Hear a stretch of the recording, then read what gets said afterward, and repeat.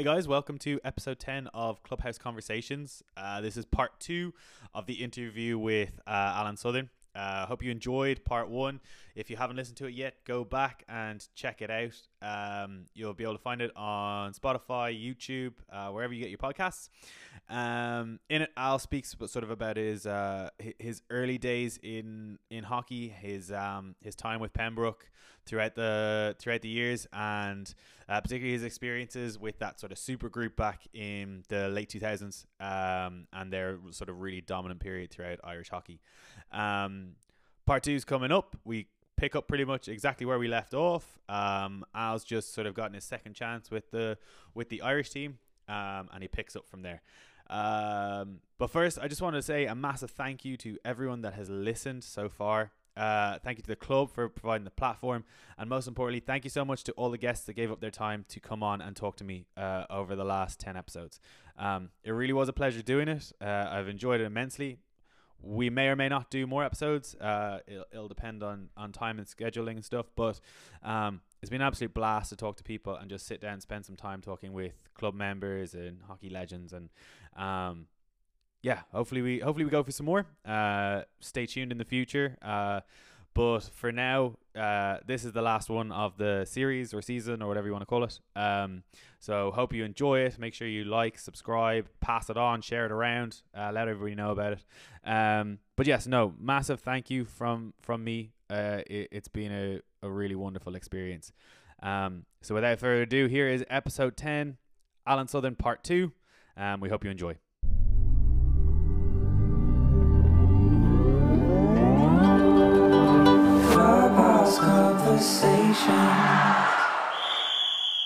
You've only just coming back into it, so you can understand the sort of the hurt of that, but it maybe doesn't have the effect on you that having been more involved over that year and whatnot might have had. But how did then the sort of devastation of that from the whole group, how does that then inform the next 4-year cycle? Because obviously then you guys really kick on. And even, how did the setup change? Did you guys start doing things differently? How did that then evolve to the point where you're now qualifying for Rio and playing in Rio? It was there was it was tough after that. The guys there was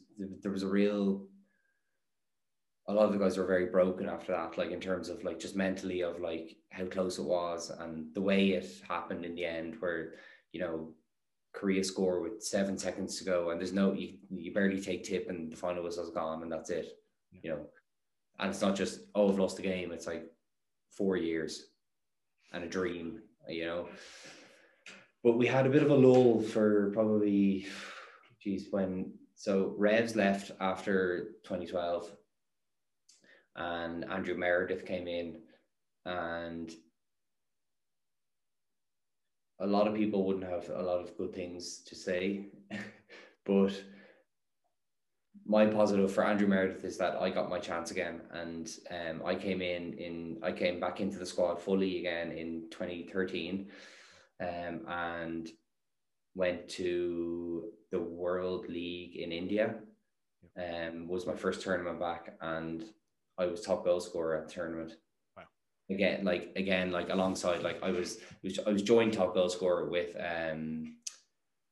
Raghunath from India, who's like world renowned drag flicker, and all my goals were from play because I wasn't flicking for Ireland at that stage, and so it was really, that for me was a huge moment, and that again made me feel like, okay, I'm back in here, and I can, like, I'm showing again what my worth is, and that I need to be at this level and playing at this level, and also showed me, I really want to be at this level. Missing out and being injured and not being involved, my hunger grew even more to get back in there and to get to the Olympics and to get to the World Cup and to, be back in playing on that level. Yeah, that sort of allows you to, I suppose, if you're continuously going, unless you're super driven, there can be a staleness or whatever that kind of can come in. Whereas maybe that came at the right time, where you've got the tools, you've got new experiences and tools at Den Bosch and stuff, and playing at that level, you've seen stuff through Pembroke and everything. Then you're not quite making it in, but now you've got you got an even bigger base to draw from to try and get yourself back there. That little bit probably helps you. A little bit of sort of trouble and missing out stuff helps you then, like you said, gives you more hunger. It rekindles the fire. It keeps you going then for another few years. And like, what a few years. But there, like, to be able to come out top scorer with a guy that's on drag flicks, like, you know yourself as a drag flicker, like, you rake up goals, you rack up goals, like, no doubt. But to be able to do that without a single like corner goal involved, it's all from play. That's huge, and that must massively boost your confidence then going forwards. So what kind of came next after World League? Was there a World Cup cycle first, and then into Olympics, or how did that? Yeah. We missed out on that World League cycle. Then we missed out on the World Cup that year, and then Meredith left, and that's when Ned came in, and again had the exact same, if not a better impact. Probably the exact same in that, but just to a bigger group. But came in as the Irish coach and just like knew what he wanted, knew what he needed to do to get there. And he laid it out to all of us. I remember we sat in UCD and there was like 25 of us there. And he was like, this is what you need to do. And this is how we're going to do it. And at the end of this, if we can do this and we do it well and we push each other, we will go to the Olympic Games and we'll do these things and we'll achieve, we can achieve. And we knew we had the players, that was a fantastic group of athletes, they're really like exceptional hockey players in every position, and like not just one, like two or three of in each position. Yeah. All of a sudden you had a bit of depth now as well, so if one steps out, you're not screwed. You've got people to draw on. It's huge. Yeah, big time. So Ned was like the catalyst for that, and came in and really pushed us and brought us on to that next level. I remember like that we went out and we got so much fitter. We were just, and like that relentless, that just every day pushing and just waking up.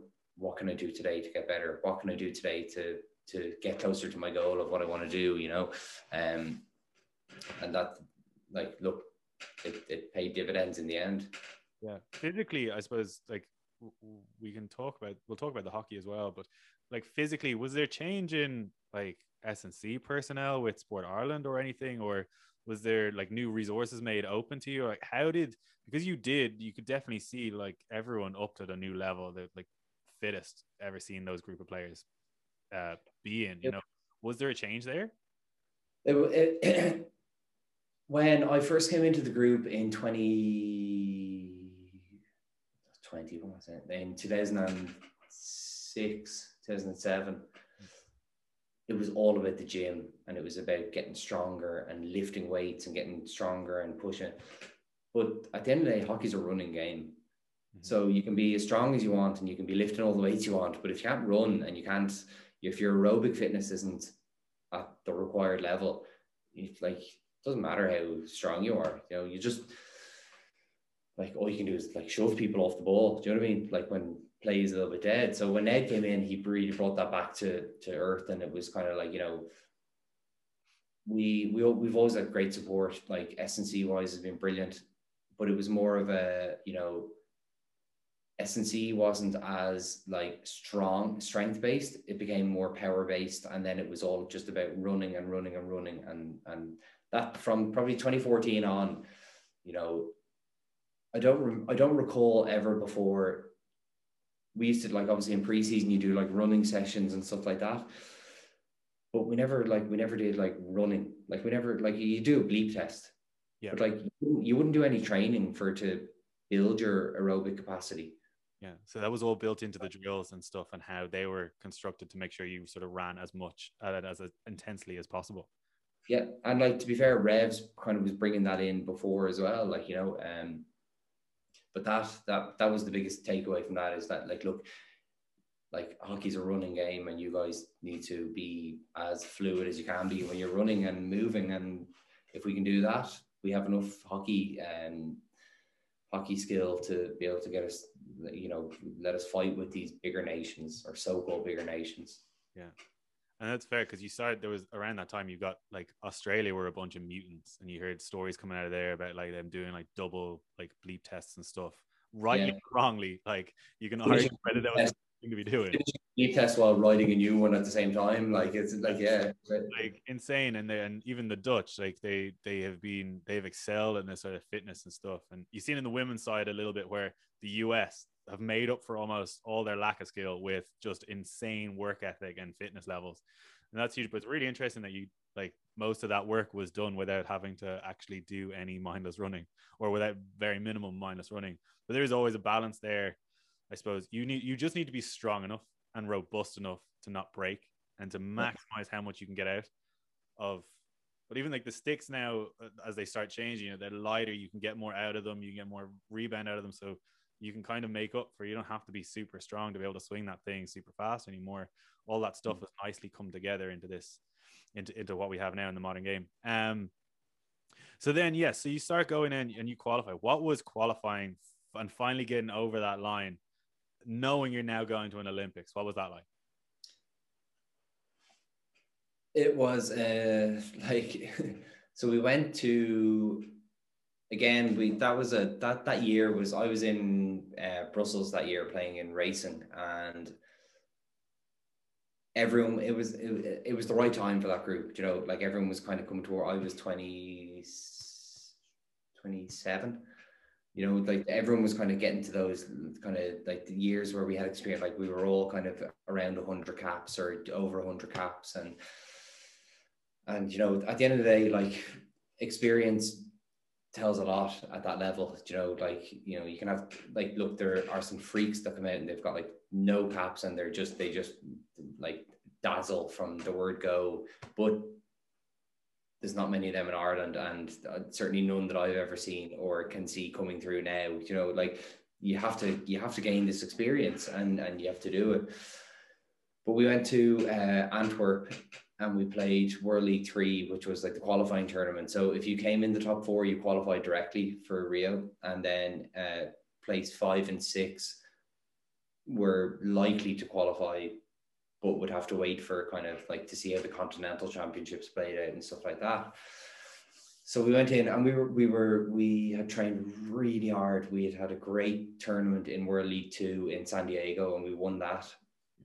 And we went to World League 3, and we had a tough group. We had GB, Belgium, and Malaysia in our group, and all three, like 3 of us, 3 out of the 4 ended up playing in the Olympics. But like Malaysia could have easily played in the Olympics as well. Yeah. Like that's like, you know, they were also, Malaysia really kind of were, over all those years, like we played each other from probably 2009 onwards up until kind of that time, and we were always kind of neck and neck in terms of, you know, they were so fast and technically really good, but mentally they kind of, that's where we had the one up on them. But we went into that tournament and we did well in the end, and we came 5th in the end. We lost out. We had to play the 5th and 6th place player. You went into this like kind of like subgroup of 4, so it was like ourselves, Malaysia, France, and Pakistan, and 2 of those 4 were playing off for potentially the Olympics kind of thing. Or generally what they said, like if we came 5th, we would probably have a good chance of going if we could. So we played Pakistan on the first day, and like Pakistan, like superstars, like powerhouse of world hockey forever, like had been at every single Olympic Games until this one. And we played them in the first day in the playoff, and we beat them 1-0. Yeah. And like that was again, that was like a history making moment. Not only to do it, but like to beat, for Ireland to beat Pakistan, it was like, you know, it was on, like, it was national news back in Pakistan. Like it was, you know, like it was incredible, and I'll never forget that. And then we had to play Malaysia again, because Malaysia beat France, and we played Malaysia, and Malaysia had beaten us earlier in the tournament in the group stages, 3-1, I think, or like, and we're good for it. And but they were never going to get through us on that day. We beat them 4-1, and that was, we came fifth, and as things ran out, Australia, if it was, as much as that, but like we needed Australia to beat New Zealand, which is like, like it's fairly, it would happen any other year, but of course this could be the one year that it wouldn't happen, but they did in the end, and we made it into Rio from that, and it was incredible. It really, it was dream stuff. Like, it was lifetime, certainly for me, and I know for all the other guys. For me, it was my dream come true. That was, to qualify to go to the Olympics was all I ever wanted in anything. Yeah. Not only just in hockey, that was my life goal, at that point of what I wanted, so it was fantastic. We'll finally get there and finally do it. Yeah. Like it really is it's kind of the pinnacle. Like there's World Cups and there's fancier leagues, but really the pinnacle for hockey really is the Olympics. Like that's it. That is it. And it's amazing. And you hit that. So then the big moment, like going over to Rio, like tell us about that, because I'm sure it's going to be a very, very different Olympic experience this time around when the girls go. And I feel very sorry for them that they have to go through that. But I've no doubt we'll see another team in there at some stage. But tell us about that. So you're down in Brazil, walking into the Olympic Village for the first time, and all that comes with it. Yeah, like it's, it feels like 100 years ago, but it's not. Do you know what I mean? Like it was amazing. That year was the most intense and the hardest year physically and mentally that I've probably ever had and may ever have. That was tough. And the hard thing is going to the Olympics, it's only 16 names. So all of a sudden, like every tournament that you've ever gone to, there's 18 people. There's 18 in a squad. The Olympics is 16. And not only do you know that, like, if you didn't get selected for that Olympics, like that was your dream. Like I would have, like that would have been it. Like in that, or could have been it in that you'll never get that moment again, kind of thing. When we walked into the village, it was my birthday the day I went into the village. Wow. So I had double the celebration. It was great. We went in, and like that, it was we'd been to so many tournaments over the years, and this is the beauty of the Olympics isn't actually in the tournament because it's just a hockey tournament. Mm-hmm. It's all of the everything around it, and like being in the village with like all of a sudden you're at this multi-sport event and you're mixing it with like Serena Williams and like all these massive names like out there, like in every single sport, every discipline, like Simone Biles, and all these people like walking around like in the dining hall, and you're like, oh my god, like, do you see that person? Like, like it really was. It was an experience that I'm so glad to have. I'm so lucky and happy and glad to have been involved in that and to have gotten to live through that. It was incredible. It really was incredible. Yeah. So making the dream, it lived up to the hype. It did, and like so many people say to me, like, tell us about the Olympics. Was it everything that you thought? And I was like, you know what? I actually not gonna lie, it is exactly as I always thought it would be. Amazing, stunning, and I know there's obviously thousands of athletes that get into it, but there's few Irish athletes. The number that come out of here is few enough, and to be in that group, and not only that, like, you're the first team sport to have qualified for Ireland, I think, isn't it? And then the girls are the second, like huge, and really leading the charge for sport. And then like you said, it opens the doors for so much after that. Do you have any particular memories from the Olympics that stand out?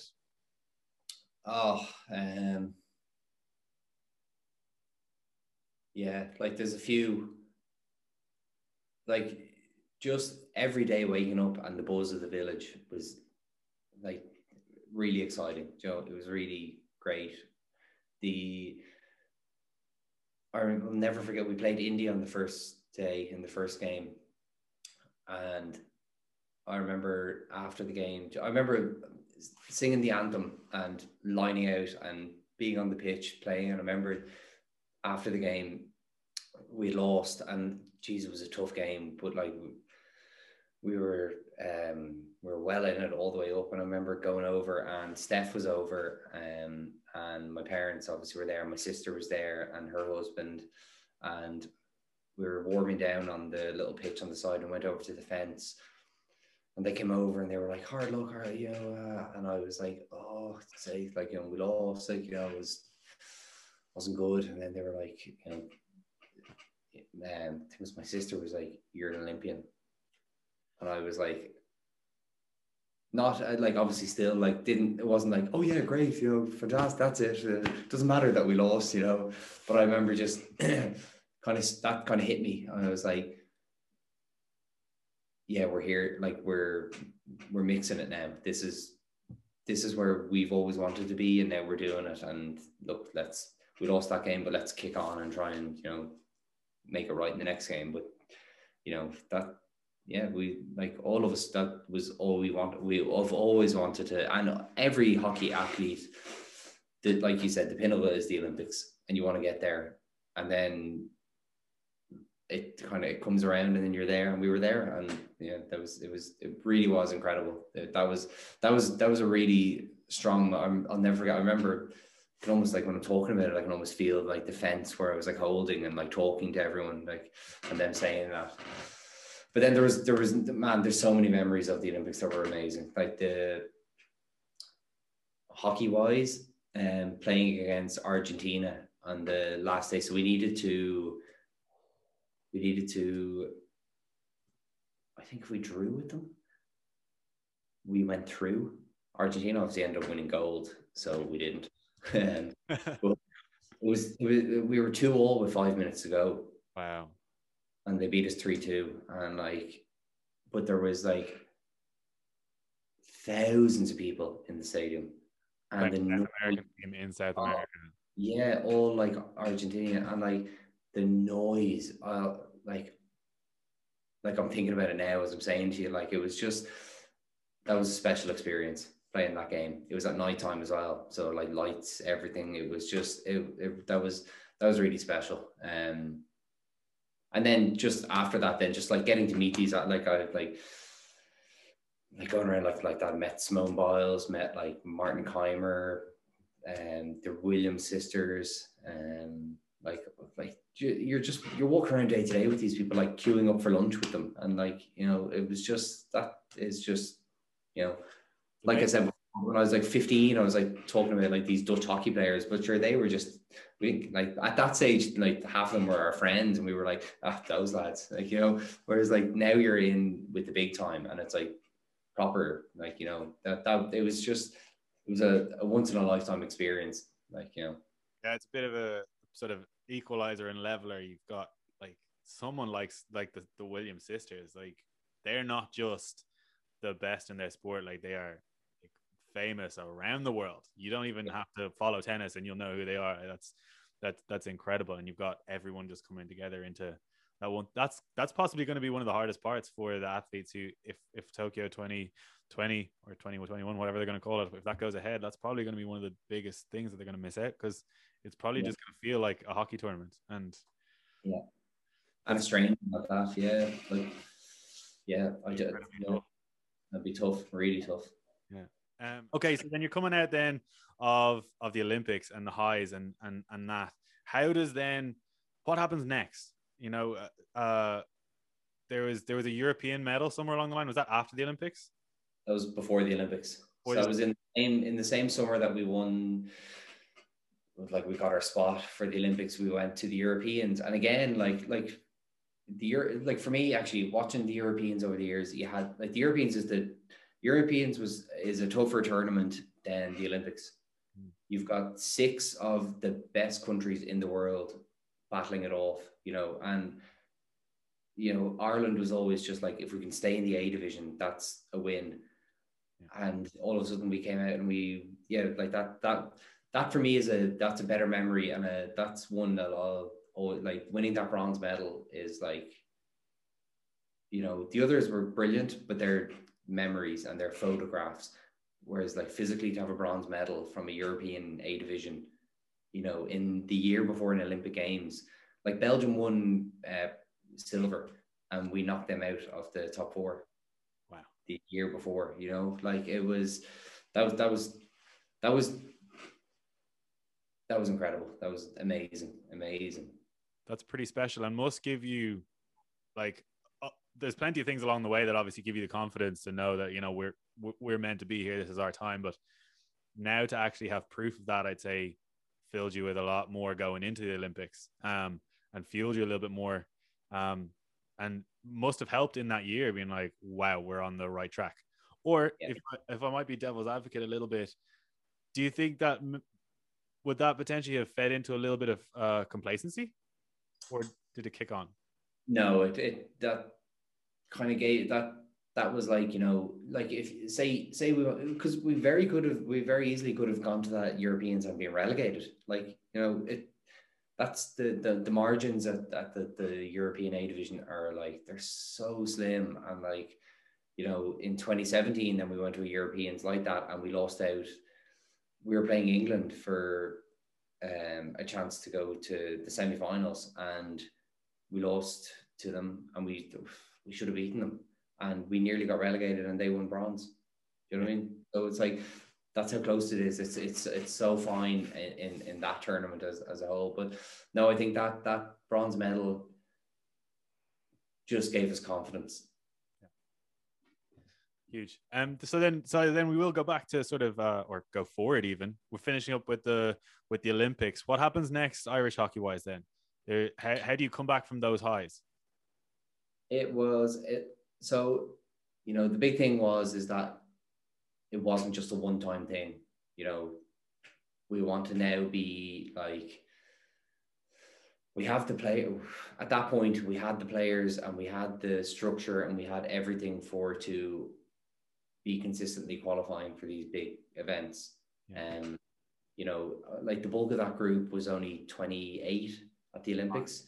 Yeah, so you could have easily gone on to Tokyo and maybe a World Cup beyond that, you know, and maybe being 33, 34 kind of thing at that point. But I think the wheels fell off a little bit in Irish hockey, and we actually went on, and the year after we played more hockey the year after than we did in the year leading up to the games. We qualified for the World Cup in 2018, and that summer we played the World Cup qualifier in Joburg and the Europeans in Amsterdam. And Joburg was the first time we had qualified for a tournament at a tournament. So we beat New Zealand in the playoff to qualify for the World Cup. So on the pitch, we got to celebrate, like, you know, with the big banner, like going to World Cup, like, and that was. So at that point, I was like, you know, this is us now. We're qualifying for these events. This is going to keep coming, and we're going to keep doing it. And that tournament was as good a memory and as good an experience as any of the others. That was amazing, you know. And to get to go to a World Cup then in India was also amazing, you know, the home of hockey. Yeah, absolutely. I can only imagine, like, the crowds and everything there must have been insane. Yeah. Tell us a little bit about that experience then. Is that sort of where like you said, the wheels sort of started falling off, or had that started to come in the build up and it was like, oh God, we actually have to get through this now? For India? Yeah. So Ned obviously left in the summer leading up to the World Cup. So like the World Cup was in December and he left in August. So, like, you know, short turnaround time to get a new coach in and to get things going and to, you know, in the lead up to a big tournament. And yeah, you could see the coach that was appointed was the wrong person, and he lost the group, and the group changed, you know, in that. We still went to that World Cup and we were a good team, but we were playing a style of game that just didn't suit us at all. And you saw that then in the results of it, you know, it didn't go well. But again, still one of my favorite tournaments ever. So the experience and the being in India, playing a World Cup, the home hockey, big crowds, loads of noise, big stadium, just incredible life experience, you know? Yeah. Yeah, it's a funny one, I suppose. You almost at that point so close to a tournament, you need to find someone who's going to just be able to sort of bring the past coaches, literally get you over the line. You know, maybe you don't need to change anything. You know, the team was successful and was good and was, you know, had guys who, like, we'd been in there, like I'd been in the squad for 12 years. You know, like there's enough experience there in the elder players for to be able to say, okay, look, I'm just here to give you the, you know, the A's and the B's, but you guys really need to push it on. And we could have done that, but, you know, anyway, say Levy. yeah, that's it. That's it. Maybe a time with the space and not in a build up to a tournament. Maybe a future coach or a potential coach, but not in that scenario, obviously. And it didn't end that well for anyone, even a year on afterwards when they stepped away as well. Yeah. So obviously amazing like career and you've done so much. You might tell us a little bit. It's not been the most easy thing because you're type 1 diabetic. It has huge impact on energy levels and everything. And I'm sure there's plenty of people that get diagnosed with some sort of autoimmune disease, something that they have going along, and all of a sudden it's, oh well, I can't do this, I can't do that, and I can't do this. I mean, you've shown with that you can go on and be an Olympian. You know, tell us a little bit about your journey with type 1 diabetes. Well, geez, yeah, it's been like, you know, that meme where it's like the path to success and it's like a straight line, and then like the other one is like just like going mental. That's essentially, you know, the way it has been in my life. Like, I was diagnosed when I was in first year in school. Okay. So there was so many changes happening anyway at that stage of my life. Like, you know, like new into a secondary school, all these different things going on. But, you know, the one question I remember asking when I was diagnosed, my one question was, will I still be able to play? Can I still play sport? Can I still play hockey? Is that?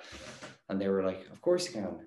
And that will ring with me forever, because, you know, they could have said, oh, well, it'll be tough. And then maybe all of a sudden that's the memory you have, and that's what you take with you moving out of it. But there, of course you can, and for me, you know,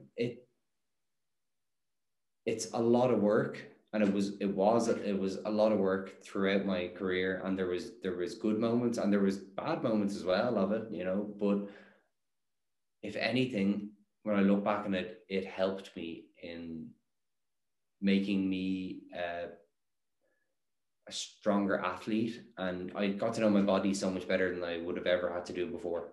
You know, I had to really become one with my body, which like sounds like I became one with my body, but like it did. I really had to get to know my body. I had to get to know it well, and I had to get to know what worked for me, like nutrition wise and you know, fluids wise and everything, and more so than any, like day to day, like you can go in and just like, oh, I'm hungry, eat a sandwich, off I go.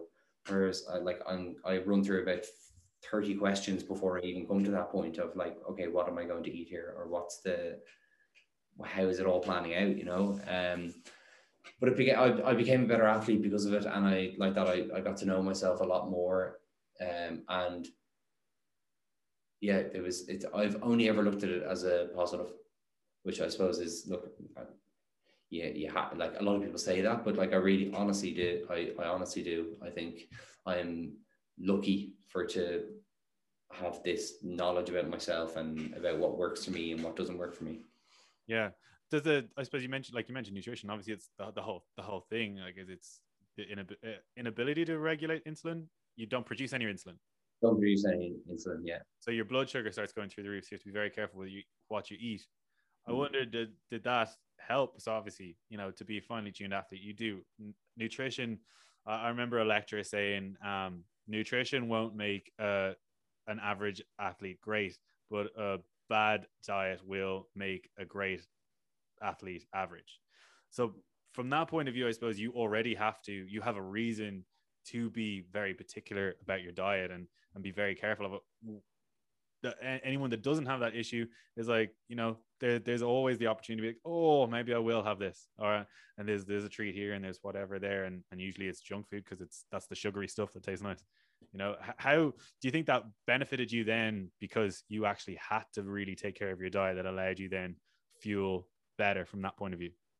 It did, because what it did, like, aside from everything else, it just made me learn more about what's good and what's not good. I'm like, not even like, there's no good and bad, but like what was going to make me better, what was going to make me like that. Like I said, is that I used to wake up every day and say, what can I do better than yesterday? How can I get better than yesterday? How can I get better? And knowing what was going to fuel my body forward to, really push on and just be a better Alan Southern on the pitch, and give the most that I could to whatever team or whatever space I was in, and that really helped me. I like that.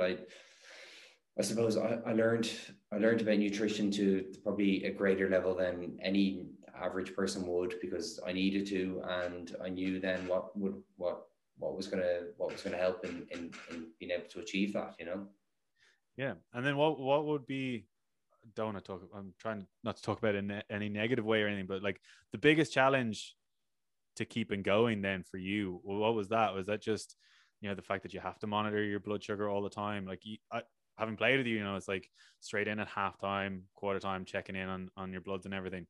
What was being the biggest challenge, and maybe how you overcame that throughout sort of your career? Or maybe it was changing, so maybe there's not one that you could pinpoint. Yeah, it's something that I'm like anyone that certainly anyone that's played with me in the last probably 10 years would be like I suppose if you didn't know and you came and you'd be like, what the hell's he doing here? Like, what's going on? But yeah, that's just part of my routine now. Like that any chance, if I come off at any stage, I just like to know, like I have a good enough sense anyway that I like, if I feel like I'm a little bit, if my sugars are a little bit off, I can feel it. Like, I know myself. But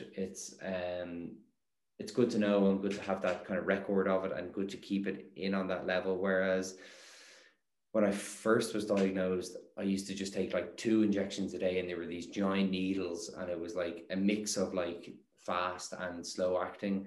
Whereas now I have this little pen that's like, and like I'm still behind, like kids now are like their pump and all these things, like, it's the technology and the stuff out there for it is really is amazing.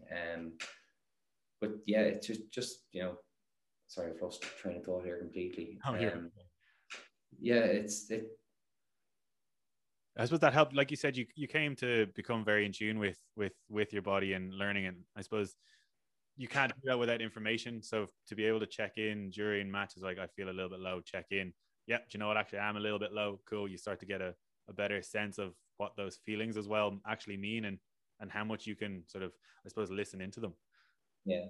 Sorry, I know you were saying before that question, that this is where I was getting to, is the hardest thing I think for me was that, and I'm way better at it now, but like at first, if things were off, like if I checked my blood sugar during a match and it was maybe a little bit high or a little bit low, it's hard to manage it in that space, in that moment, within a game. Do you know what I mean? Like, you could be going back on the pitch in 2 minutes time, and I'm thinking, well, geez, like, if I took a little bit of insulin, will I go low then, or will I just let it ride out and like, just deal with it after the game? Like, I don't feel that bad. Or if you're a little bit low, then you're like rifling like dextrose tablets in, trying to like bring it back up again. And then you have the opposite side of it where it can go too high. And like, that was probably the really difficult side of it, which I got better at, just allowing it to like naturally anyway, like your body will, with adrenaline, your sugar levels will start going up a little bit anyway. So it's a natural kind of thing. Like, you just kind of need to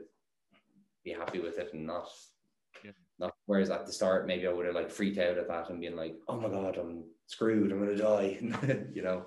Yeah. That's not necessarily, and you're there. You're in the heat of a game, like whatever about it in a training session, like in a match, and you've got to figure out, okay, well, what have I been doing? What do I need to do next? And trying to think about all those, and then also trying to like, yeah, am I going to die on the pitch if I go back out here? And trying to worry about that, like, As much as I laugh about it, that's like that could, like, you know what I mean? Like you, like, yeah, I could collapse on the pitch, and then it's like, oh, okay, shit, that's not good. yeah. I'm still a bit now that you mention it, and you think about it, I'm surprised over the years there hasn't been a little bit more. And no, maybe this is you just being a little bit more private, but like we probably should have been prepped, or maybe there's someone in the club or on the sideline or whatever that is prepped on no, but like no, I don't think anyone like if you collapsed, would anyone in the team know what to do? Probably not. No.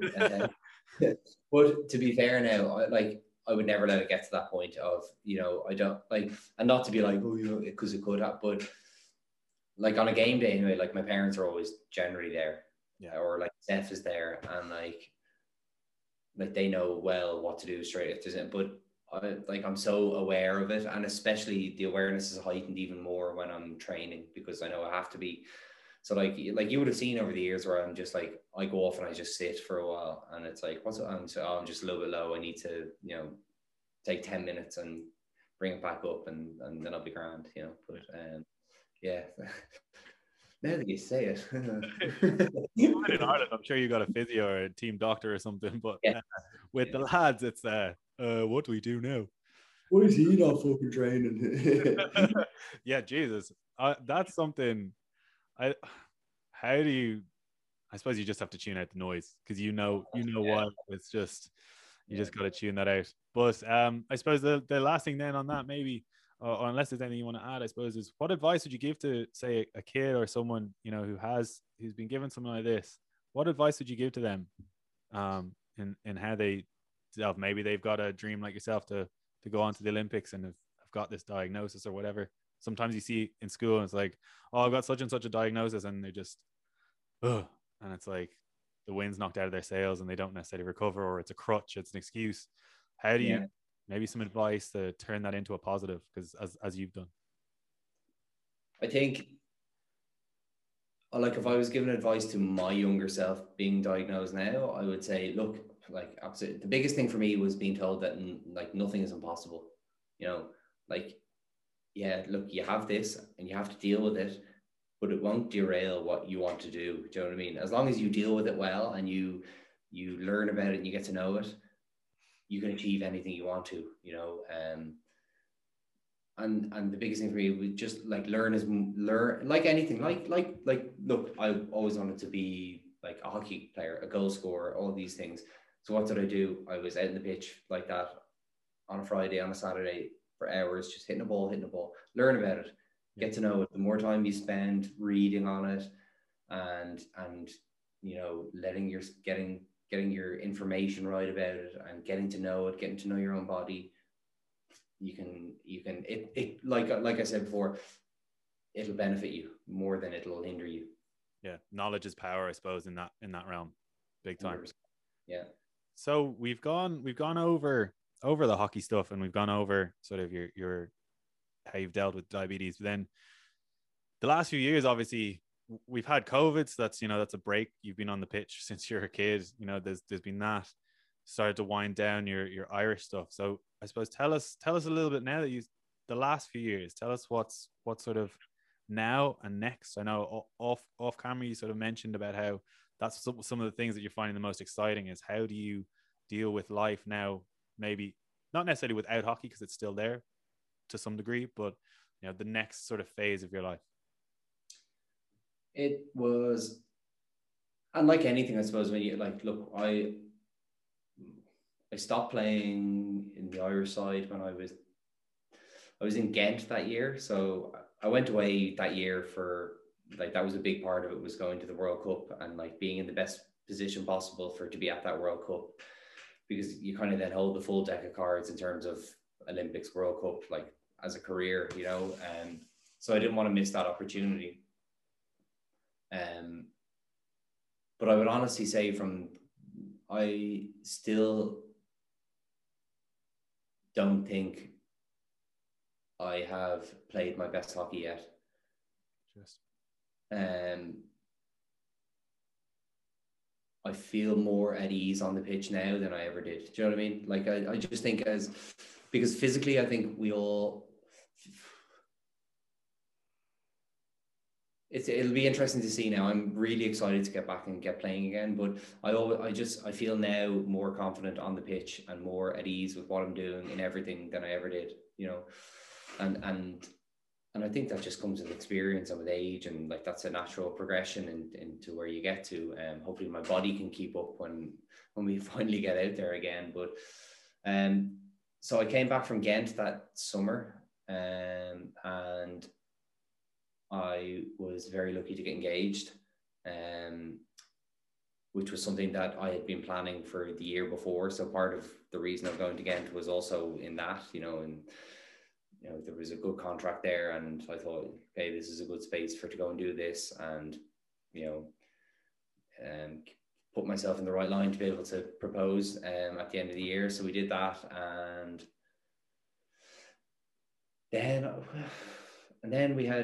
then I started work. I was looking for a job, and I knew what I wanted to do. I wanted to get into. I've always had like a big passion of mine is just like clothing and style and like fashion and that kind of side of things, which I know not many people might know that kind of thing, but it really is. I find it like such a way of expressing myself and getting to express myself, and so I wanted to get into that line of work, and I didn't have experience in it before because obviously I wasn't working in retail in the summers. I was off in Poland and Holland and wherever playing hockey or doing these things. But I got an interview in Duns, and I went into Duns, and I'm now part of the menswear buying team in Duns. And almost 2 years there in that, yeah. So it's I'm learning every day. Like I spent all my 20s. So everyone else comes out of college and goes into working, and it's great, and that's the way to do. But I didn't have that, so I came out of the other side of it. Now I've got other life experiences that other people won't have, and they stand to me, every day. I mean, you're essentially just in another team. It's just not on a pitch. You're in an office or at the moment work from home. And yeah, I love it. I love it. It's really challenging me, but we all need that, and everyone needs that. But yeah, I enjoy it, and I'm really excited for what the next few years have to hold in that space. For sure. So I'll come back to one of the things you said slightly earlier, and your comfortability on the pitch, and it's something that I would say I would have noticed, particularly maybe this preseason. Yeah, it would have been this preseason. The bit of hockey that we did get to play, in friendlies, I would have said by the looks of it, you're covering more ground, you're playing more of a leadership role, stepping up, that like bringing your experience more to the fore. I don't think I've ever seen you sort of back in the D doing some defending. Seeing that this year, it was huge. Like the comfortable, I thought you got around the pitch and were firing again and hungry. That hunger was, I don't know if it ever went, but certainly was back and very, very evident to see. But it was interesting you said, because that's probably the best way to sum it up, was like, as you said, feel more comfortable in there and feel more comfortable on the pitch. For despite having been there for so long, do you think stepping away from Ireland allowed you, that was necessary, and you needed to do that to be able to give you the freedom, to put more time into your relationship with staff and make that leap to sort of follow the fashion and stuff? And do you see, you said you still have some of your best hockey in you. Do you see a world in which you can bring the two back together? In terms of playing for Ireland again, or yeah, do you think that's still there, or do you think that door is closed? I never formally retired. Yeah. Because I don't feel the need to. I don't need the pats on the back or an article written of whatever, if there even would be, kind of thing. But no, if I still think I'm the best goal scorer in Ireland, and if there was ever a need for me in a one-off game, or if yeah, I would go and play. But life moves on, and we go and do different things, and there's a next generation coming through, and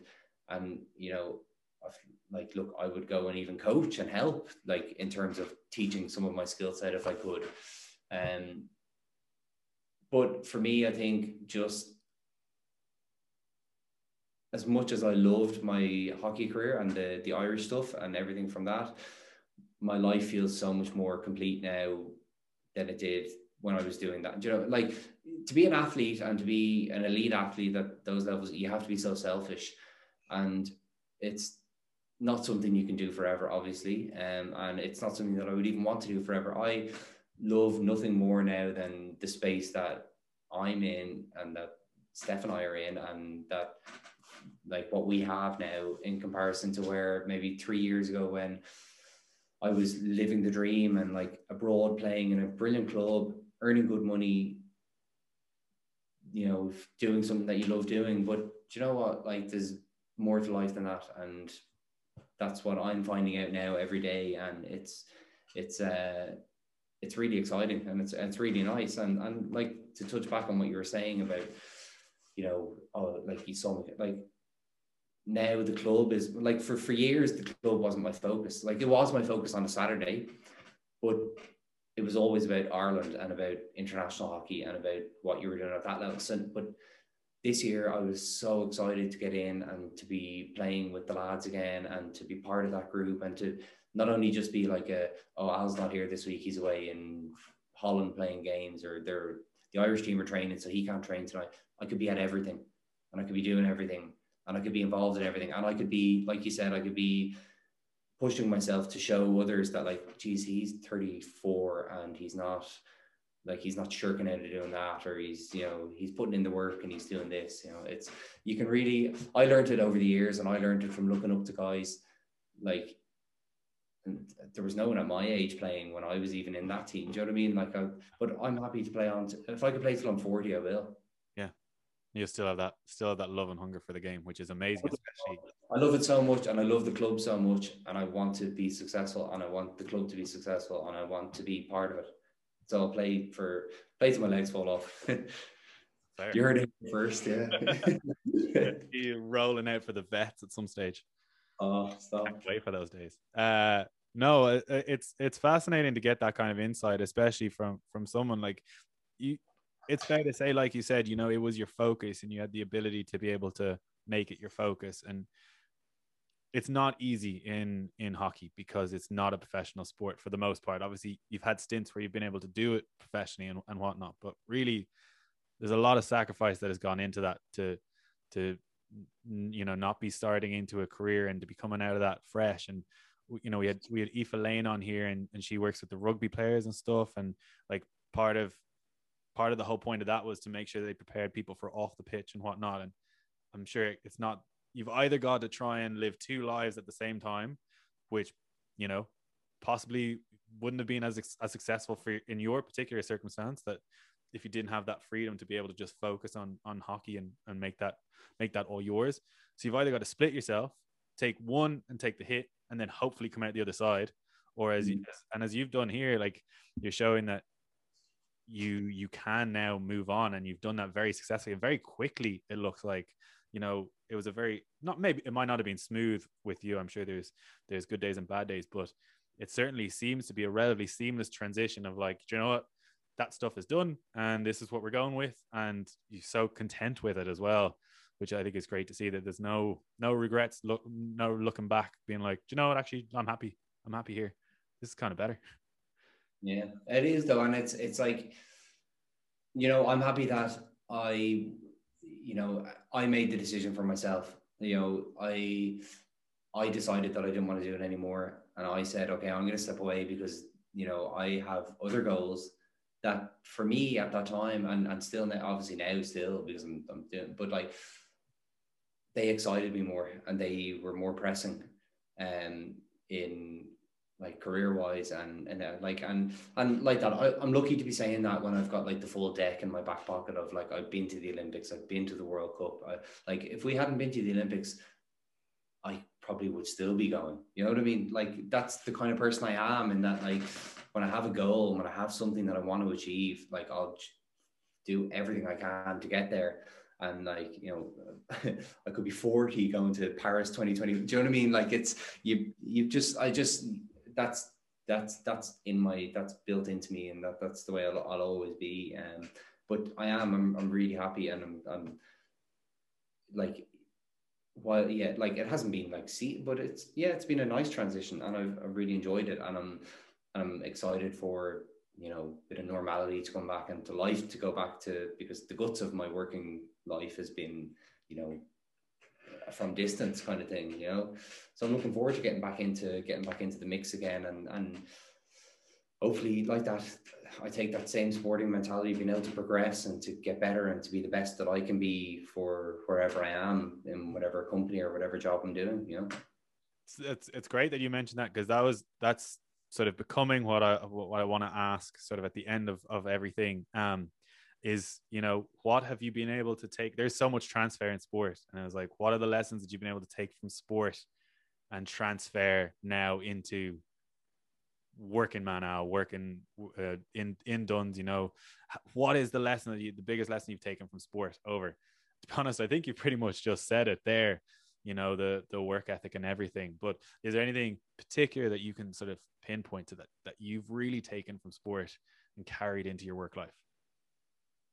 It probably links back to what you were saying there before, where you were like, you seem more of a leader maybe now, and these kind of, but like I am more aware of a team, and like, you know, it's very funny. I find it like, you know,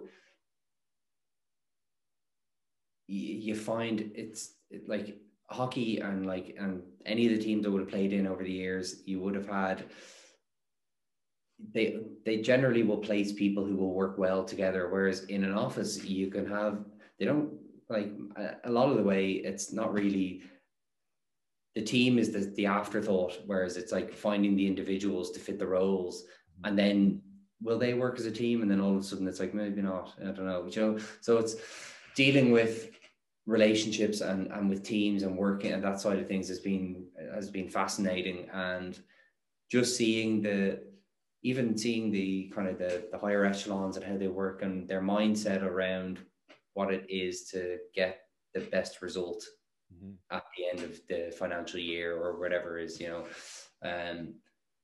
I find that fascinating, and I think that athletes and sports people have so much to offer business. And look, you can see it now in like, there's all these mentorship programs, and like, you know, sports people going in and talking to businesses and doing these different things, because it's, you know, it's like, I wouldn't still be like, I would have, like, coming out of a pandemic, I just started a job. 6 months later, we're in lockdown and we're working from home, and you're still learning things. You're still getting to know it. If I didn't have my sporting background and all that went with that, I probably would have left the job, and because it would have been too much for me, you know. It's a word we talked about before is the sort of resilience on this. It's the resilience that you sort of learn as an athlete, and especially playing, you know, at the level you are, that it just makes you so much more resilient. And you can deal with those challenges as they come, and tackle them. So what's next? What's next? I suppose you're in that, you're involved in the men's department there and the procurement. Where would you like to see yourself go now? You said you're very much a man for setting a goal and like your Olympics dream. What do you see? Where do you want to go with fashion, or is it very much an open book? It is. It's an open book for me. I'm learning every day, and I don't know where the end will be, but yeah, I have ideas and I have thoughts and I have a goal, but they're for you for now. They're for me for now. Yeah.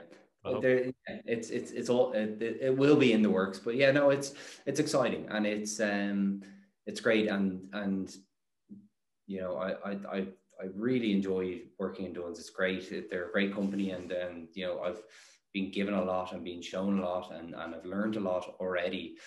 And you know, that's only like just like coming up to 2 years. You know, like geez, like you know, like generally we'll work for 30 or 40 years in our life. So to think of where I can be in 20 years time, it's exciting. Very exciting. As we start to come towards the end, then any final thoughts? Maybe let's stick with the club. You've mentioned before, you know, you want to be a part of getting the club back to where it once was, and where arguably it should be. But where do you want to see the club go next, or how do you want it to go? I am just looking forward to the first day when everyone is back down in the clubhouse, enjoying the clubhouse for what it is. Like, Pembroke is a family, you know, and it always has been for me and for you and for all of, you know, like we've grown up with it there, and I'm looking forward to getting back down there and just enjoying that, number one. Number two, that I just, Pembroke it's always been one to kind of push the boundaries on things and to be kind of the forerunner in, like, you know, in Ireland in terms of like what they've done with the grounds and with everything. And I'm excited for, I know that there is plans and there's good people in the right areas to push that on even further, you know, and I'm really looking forward to that, you know. I'm looking forward to seeing what we can do with the club in the next 10 to 15 years.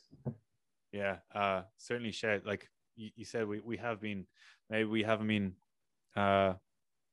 picking up the ball and running with it as much in the last few years as we would have liked, but certainly we have been the ones to sort of push the boundaries over the years, and it'll be great to see that. You know, we've got the facilities, you got the family, sort of like it is a family, and we've had people on here who have come into the club and they say, you know, the social aspect of the club and how much of a community it is such a benefit to it.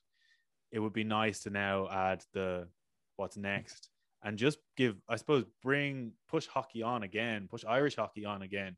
The pieces are there for something very special with our club.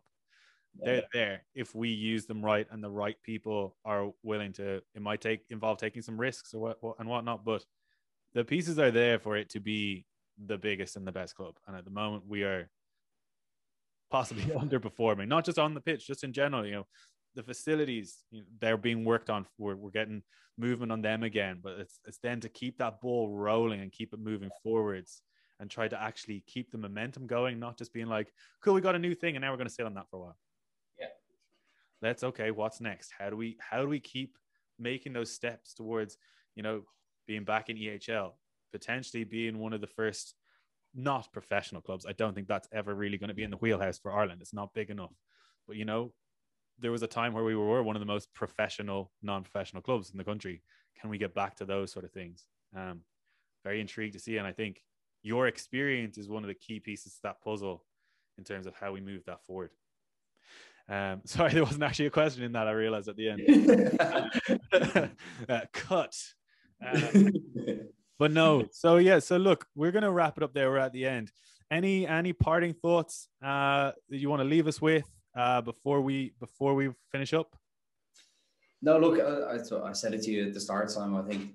I think this is a brilliant platform. What you're doing, I think it's so good, and I've really enjoyed listening to previous episodes, you know, with other guys, like not like obviously I know Iggy, so like, you know, I like kind of put him on mute as much as I wanted, but you know, but like getting to know other members in the club and getting to know this community and this great family that we do have, I think just like keep it going. I think like this like you just said, you know, this is something new and no other clubs in Ireland are doing this, and you're doing this and you're taking it off, and look, I'm all behind it. I think it's fantastic. I really appreciate that. Well, look, Al, thank you so much for your time. I think this may end up being our first two-parter because it's a long one, but I really appreciate you taking the time to do it. And the time flew. I could sit here talking, man. I enjoy talking to you and I enjoy talking about this stuff. And I mean, look, I could talk about it for hours, you know. Yeah, no, you've been brilliant, and thank you again. So guys, we're going to finish it up there. If you enjoyed this this episode, please show us by hitting the like button, subscribing to our channel. Thank you so much for watching. I've been your host, Simon Thornton. Join me next time for another Clubhouse conversation. Al, thank you so much. That was class.